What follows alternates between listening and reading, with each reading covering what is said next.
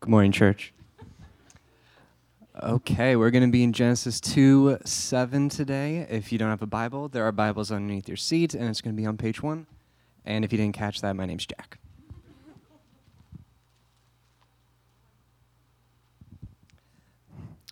Then the Lord God formed the man of the dust from the ground and breathed into his nostrils the breath of life, and the man became a living creature. This is the word of the Lord. Please be seated. Short and sweet. Have you been with us? That is the shortest scripture reading we've ever had in the life of this church.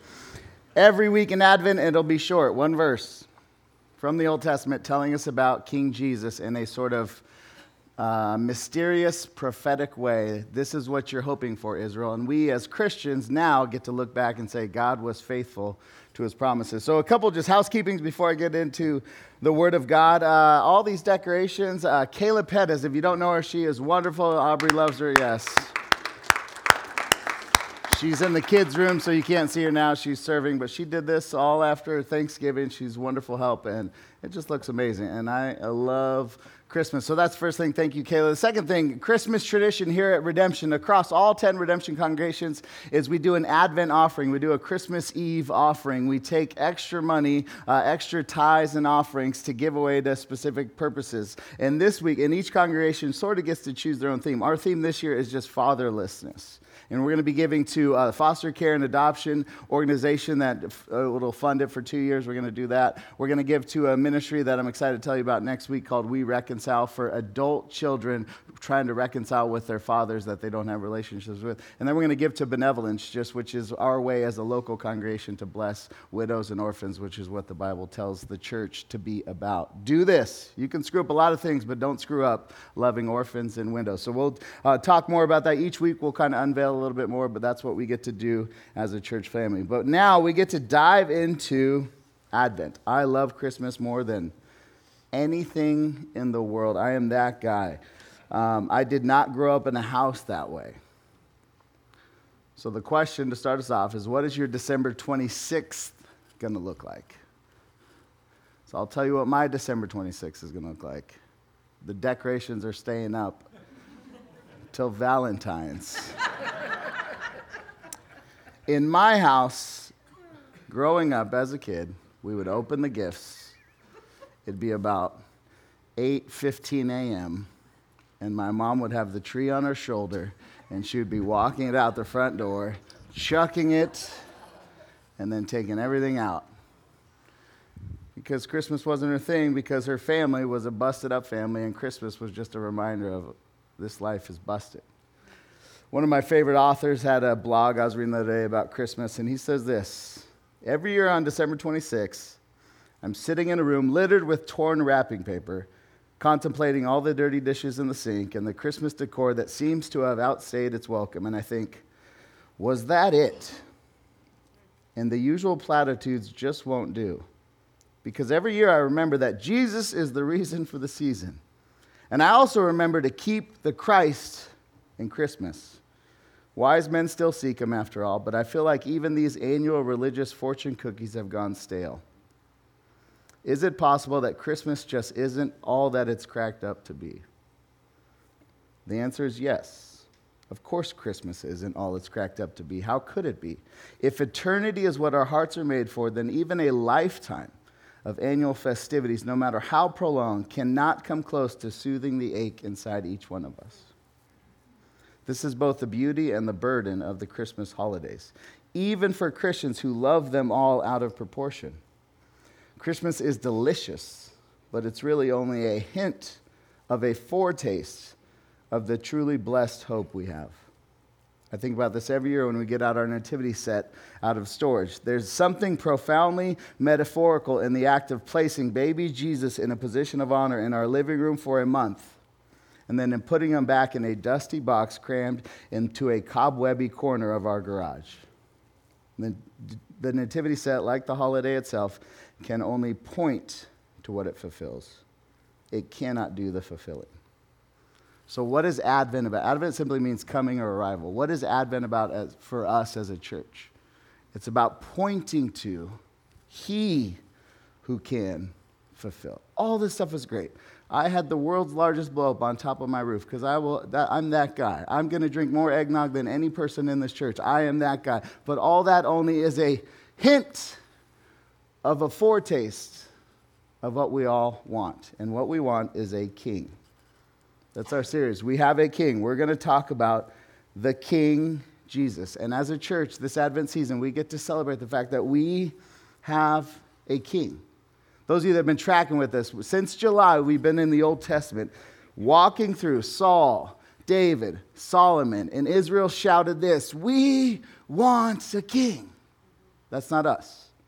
And the world now does not shout, but it longs for the things in your heart that are not being fulfilled. What's happening is your heart is saying, "I need a king." And we as a church, those of us who have placed our faith in Jesus Christ, we get to, in this season, in this Advent season, declare, maybe through tears, maybe through smiles. It's not tied to a particular emotion. Every emotion comes under the lordship of Jesus. You get to declare that we have a king. We have a king. Paul, in the book of Corinthians, says this about the Christian life: "We are hard-pressed on every side, but not crushed. We are perplexed, but not in despair. We are persecuted, but not abandoned. We are struck down, but never destroyed. Therefore, we do not lose heart.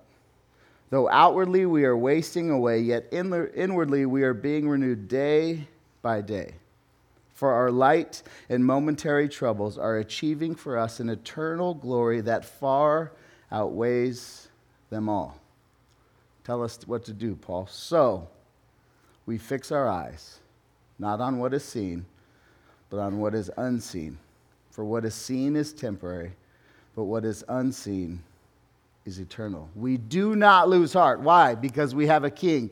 We are being transformed day by day. How can we be so confident that God is doing something? Because we have a king. We're not longing for a king. We're not hoping for a king. We have a king. So what do? Paul says we fix our eyes not on what is seen, the eggnog and the blow-ups and Moon Valley Christmas Light Parade and your grandkids and the gift you're longing for. We fix our eyes on that which we cannot see. So in this Advent season, that's all I want, is us to all kind of a little bit turn our gaze towards that which we cannot see, only by eyes of faith. And we all need more of that, because all of us get distracted by the shiny things down here on earth. So let's just stop and pray and just prepare our hearts as a collective church family for Advent. So I'm just going to give a little space for some quiet.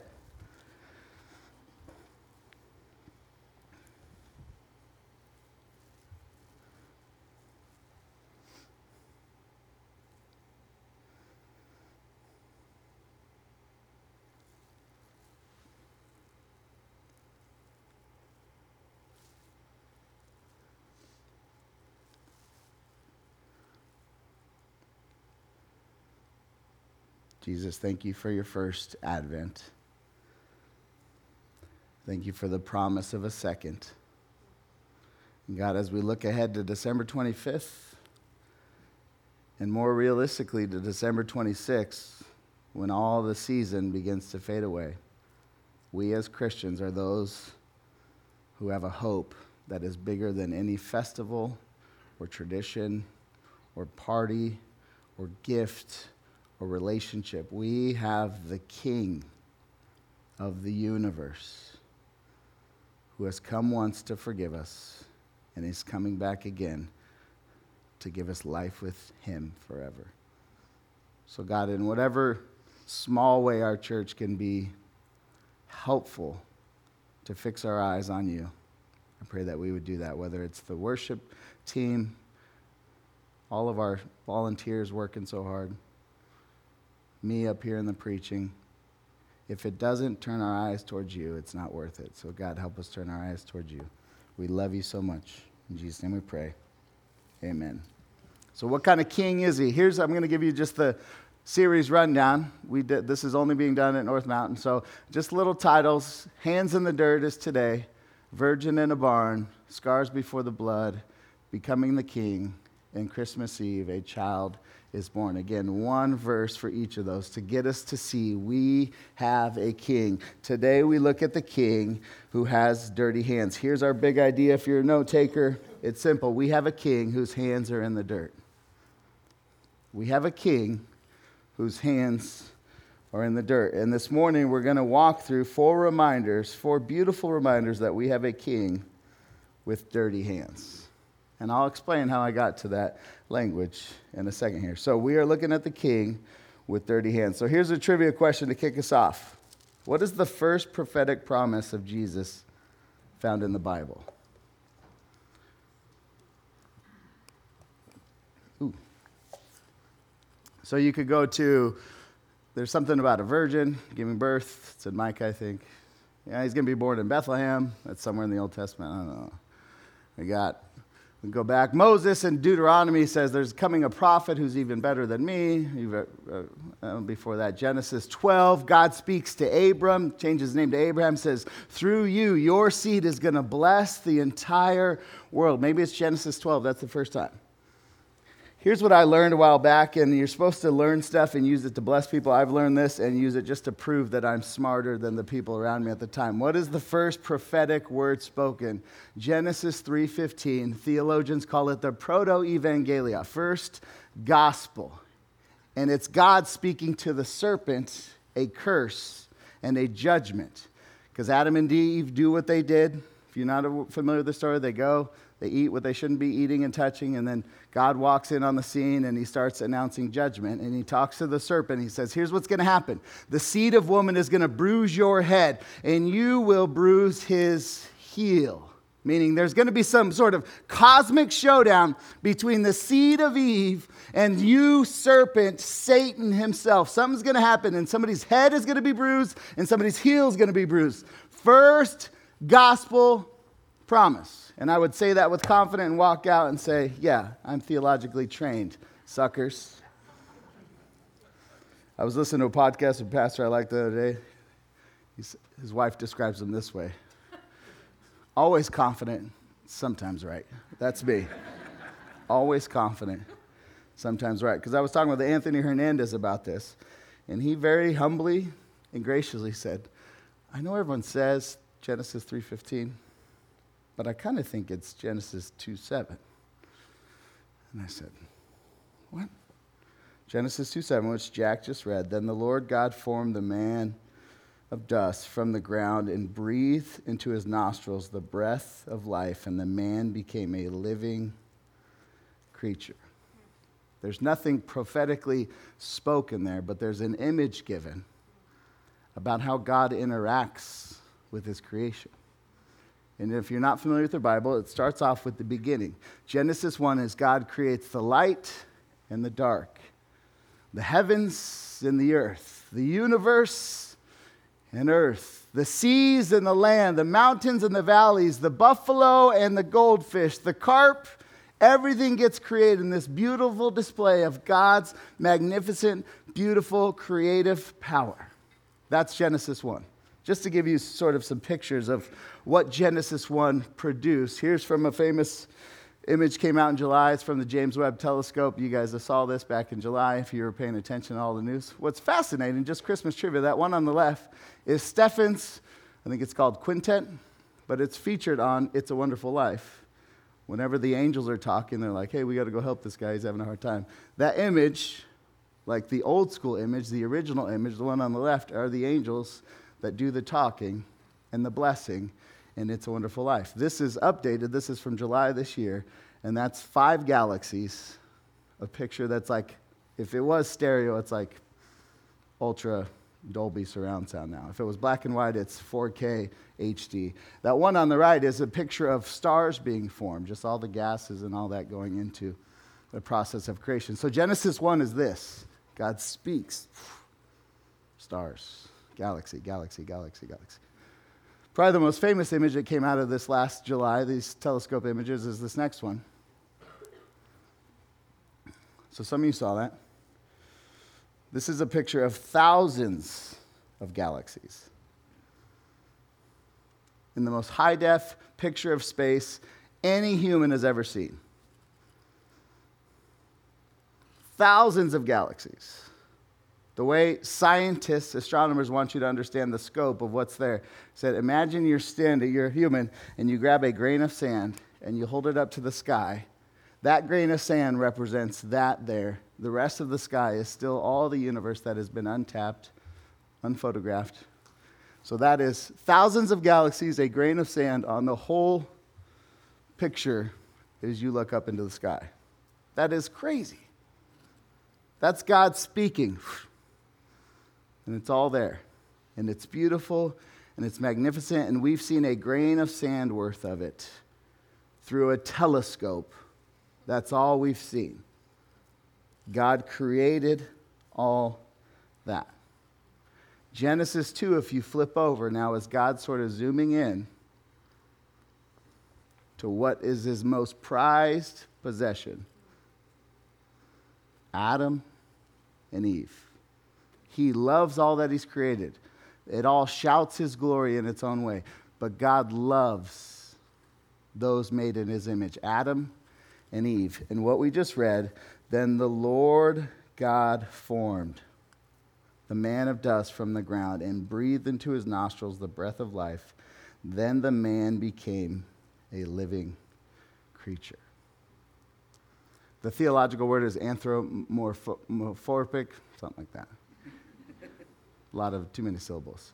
It's how do you describe something so that humans can understand it? Well, you got to use human language.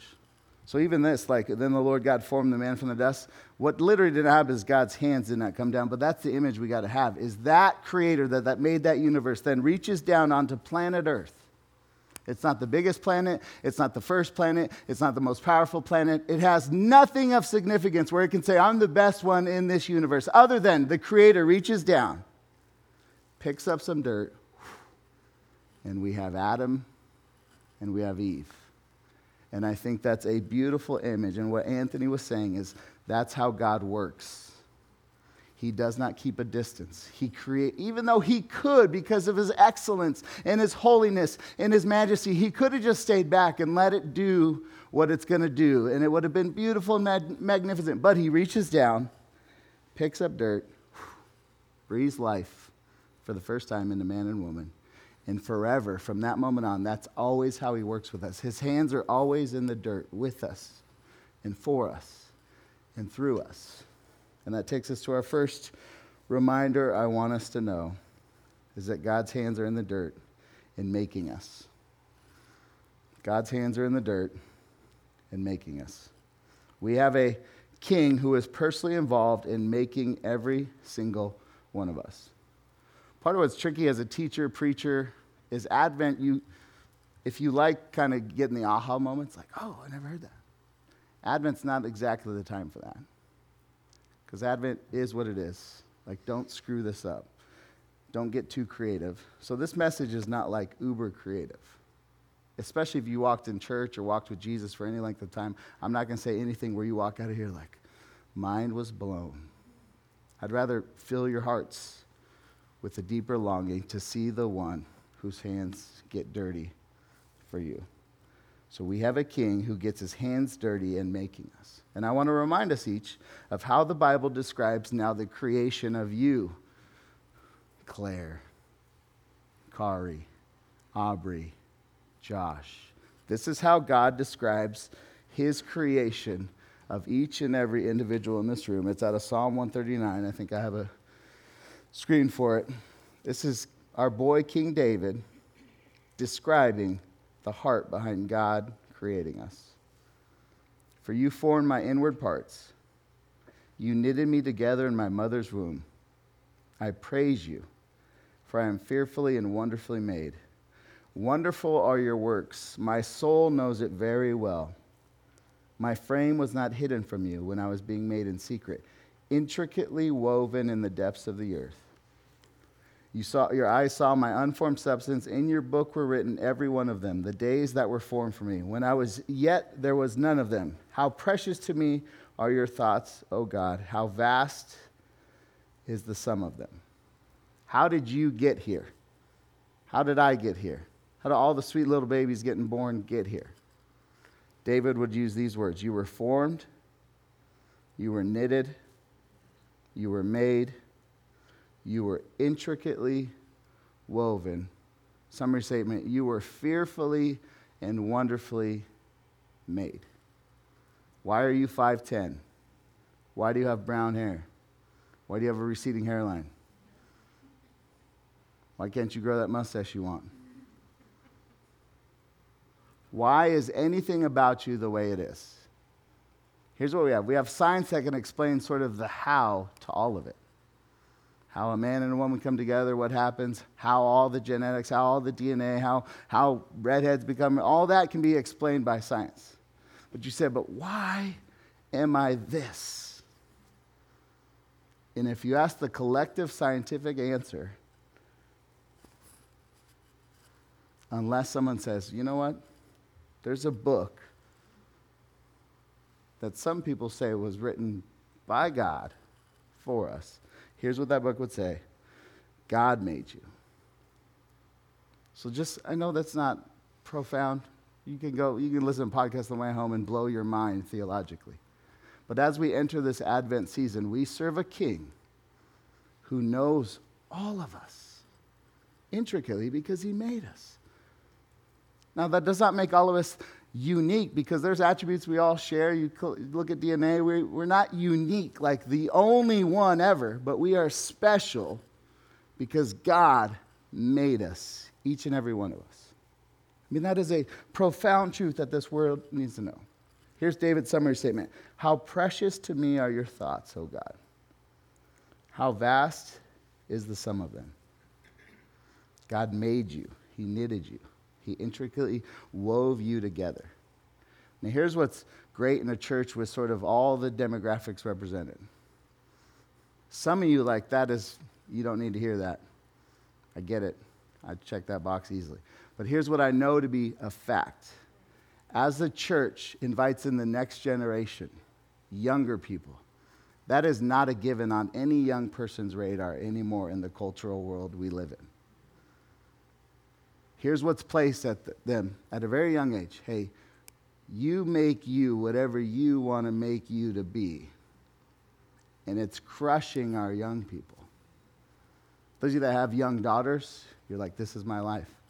Because they're being told, well, maybe you could be this, or maybe you are this, or maybe you had this one thought one time, so maybe you should chase that down. And we have a ton of young people that have this burden of who made me?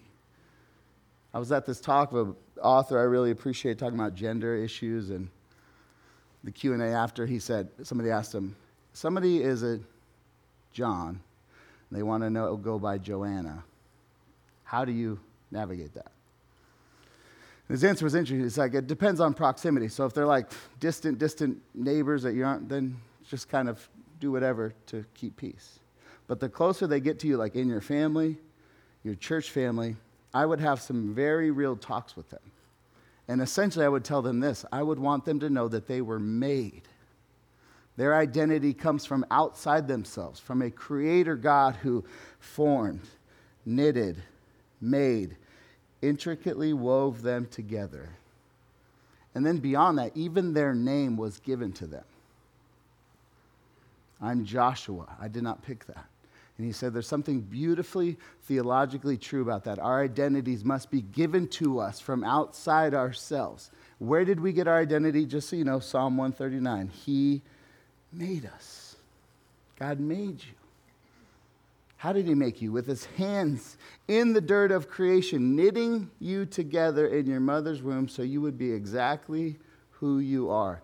The stuff that you love about yourself, the stuff you don't get about yourself, all the physical, all the mental, all the physiological, all of it, God made it. You are made by God. God made us, and he named us. And then here's the Christmas story. Here's the apex of Christmas. Here's what we come to celebrate. All that is now true of Jesus. He stepped down into creation to play a part of being a image bearer like you and I with human flesh. That's our second beautiful reality, is we have a king whose hands are in the dirt becoming like us.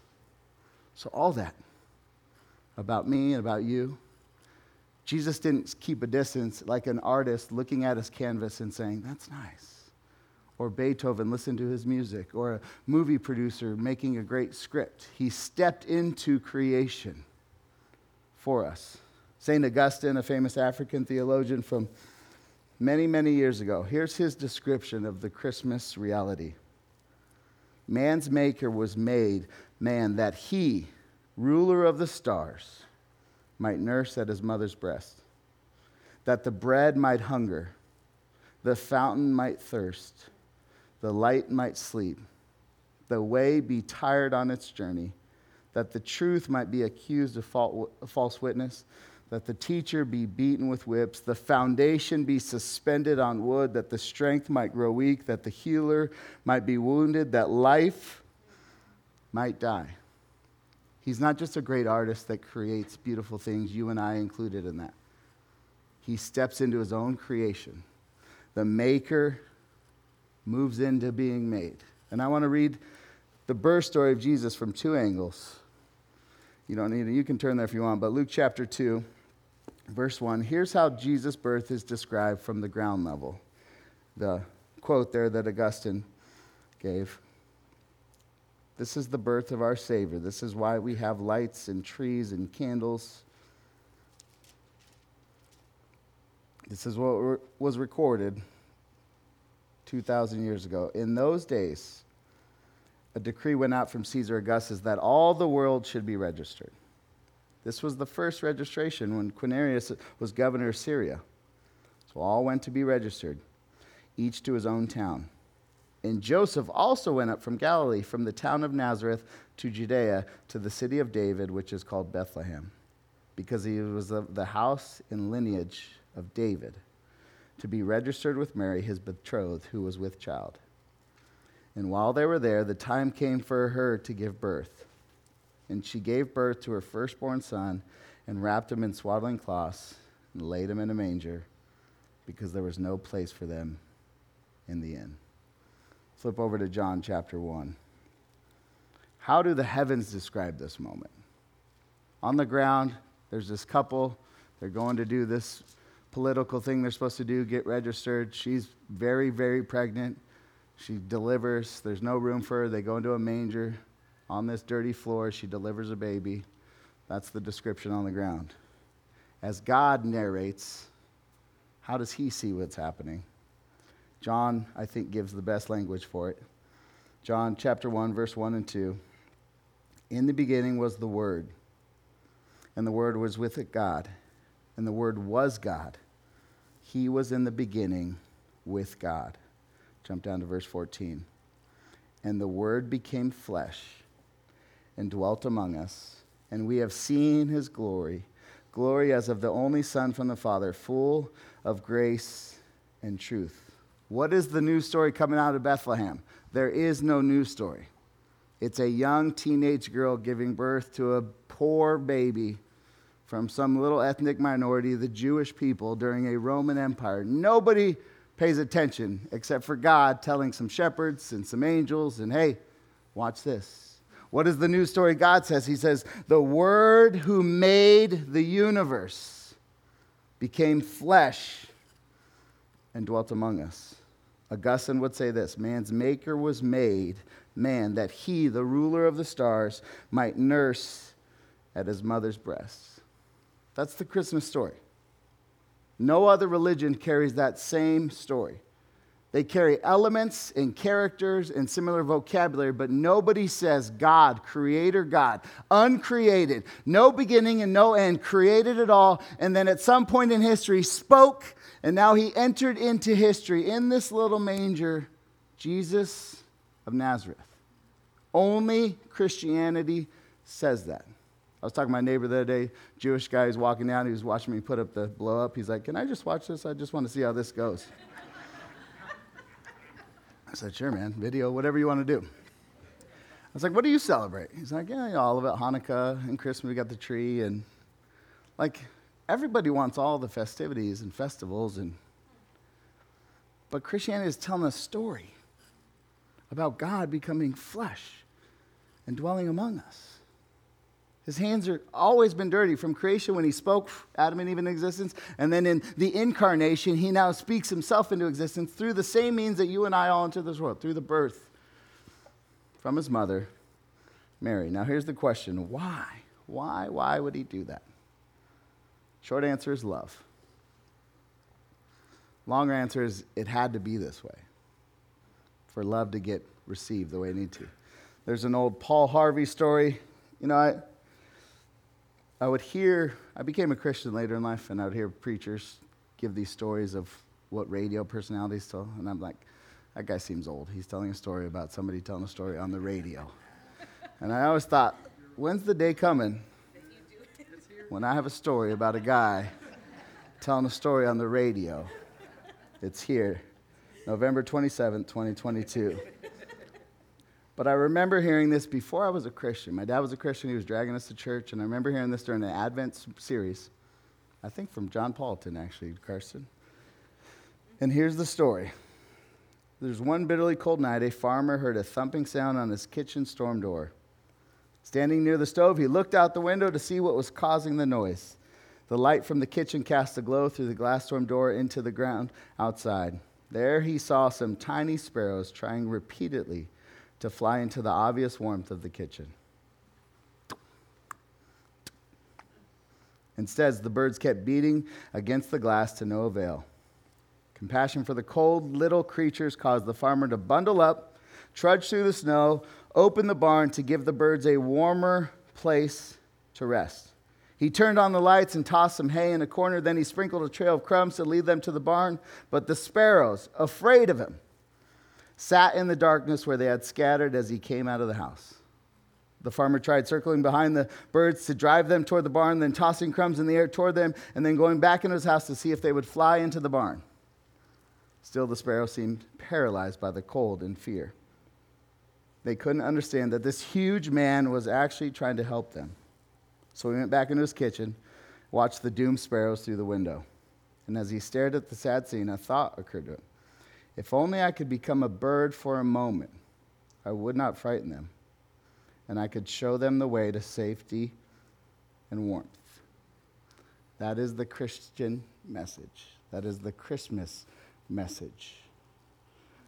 Big, holy, scary God had to come down and become like us to lead us to safety and to warmth, not in a one winter cold night, but for eternity. Hebrews, the author describes it this way. Why Christmas?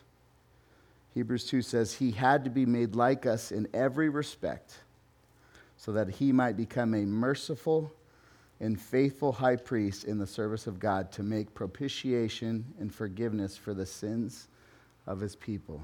How are those birds ever going to get in the house? They need a bird that looks like them, smells like them, but has a better way than their current way. How are we ever going to have a better life? We need someone who looks like us, smells like us, but is different than us in this one way. Lacks the destructive tendency in all of us to sin and to lead others to sin. And that's what we have in Jesus. And he's here now. And he came. Takes us to our third reality. His hands are now in the dirt, forgiving us. Why did Jesus put on flesh? Paul Harvey gets at it. There's lots of good answers for why God would put on flesh. Like our most theologically avoidant friends, Christianity is not my thing. There's still a good group of people that look at Jesus and think, I've got a lot to learn from him. He's an example of how to live. There's a lot of good reasons to say why Jesus came down to earth. There is one high priority answer. Why did Jesus come to earth? Because that's the only way he could deal with sin once and for all. And how did he deal with sin? He did not deal with it at a distance. He put on flesh and dwelt among us, and then he walked around forgiving those who did not deserve forgiveness. And I just want to read a story it's one of the most beautiful gospel stories of Jesus. It's about a man with leprosy. Leprosy is sort of like, nobody really sees it anymore. It's still around, but it's like the AIDS pandemic and COVID pandemic and then all this religious backstory all bottled up into one. And if you were a leopard, if you had leprosy, you were out. And religious law, Jewish law would say, if you walked into any setting, you had to shout out, unclean, unclean, unclean. So everyone knew there was an unclean person here. There was a sinner here. There was somebody dirty here, filthy here. We need to get away from this person. If you had leprosy, you had no hope of anyone ever entering into a relationship with you. Your family, your friends, the girl you really like, all of that was off limits. Leprosy. You were like a walking billboard of the uncleanness of this world, of the sin in this world. And there's a story in Matthew. Jesus comes down from a mountain, great crowds follow him, and behold, it says, a leper came to him and knelt before him, saying, Lord, if you will, you can make me clean. So he's walking with his disciples, picture the chosen, they're walking, A leper comes, kneels down before him. All the other disciples are like, leper says, you can make me clean. Short, sweet. Jesus stretched out his hand and touches him. I will be clean. And immediately his leprosy was cleansed. Why did he do that? Because he loved that man. Why else did he do that? Because he wants us to see this is how forgiveness and cleansing works. We cannot clean ourselves up. We cannot fix this problem on our own. We have to get our uncleanness off us on someone else. My dad tells a story of when I was a kid. He's like, he's one of those parents who loved when kids were little. And I'm like, I get it. It's sweet time. But he tells a story of me being really sick one time. He's like, and I just wanted to make you better. I wanted that sickness out of you. So I laid on the couch, took my shirt off, put you on top of me, turned up the heat, and I was hoping that you would sweat out all that sickness on top of me. And you're like, all you doctors in here are like, sounds like a plumber. Exactly. That's a plumber solution to a doctor's problem. I just want it all on me. Just get it on me. Just get it on me. That's what Jesus does. Like, he doesn't deal with sin at a distance in a back room as a lawyer and say, forgiven. He touches the leopard. He walks around and cleanses, and it culminates with him on a cross, dying, not with just dirty hands, but bloody hands, so that you and I might be forgiven. Like, how much forgiven? That much forgiven? Completely forgiven. All of the sickness is now gone. Why? Because Jesus gets his hands dirty. Now, we could end there, and that's a great way to end. The cross of Jesus, I'll preach that every Sunday. He made us. He became like us. He forgave us. But I want to remind us of one final truth as we enter this holiday season together as a church and individually.